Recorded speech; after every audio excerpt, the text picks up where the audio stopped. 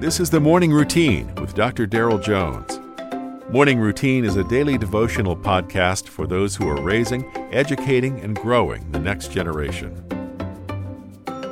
Here we are. It is Thursday, February 16th. I hope that makes you smile. Reading this morning from Proverbs chapter 13, verses 7 and 8.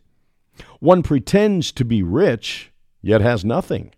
Another pretends to be poor, yet has great wealth. The ransom of a man's life is his wealth, but a poor man hears no threat.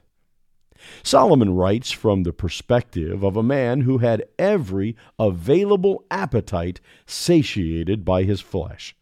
He said, "Whatever my eyes desired, I did not keep from them. I kept my heart from no pleasure."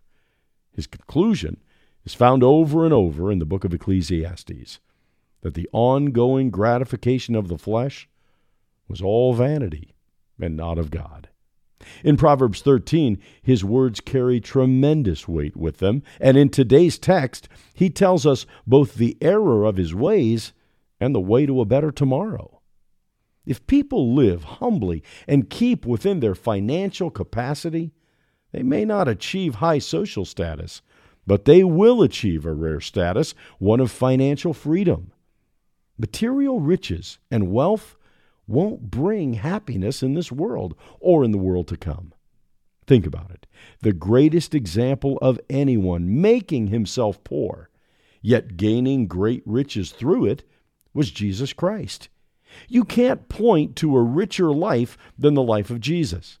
Jesus gave up his life for others, and in giving his life up, he multiplied life to countless sinners. As you and I invest in others, it doesn't make us poor by any stretch of the imagination.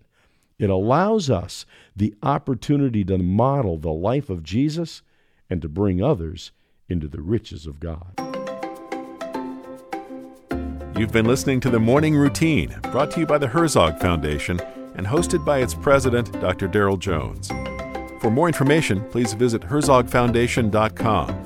To receive the Morning Routine as a daily email, sign up at morningroutinepodcast.com. See you in the morning.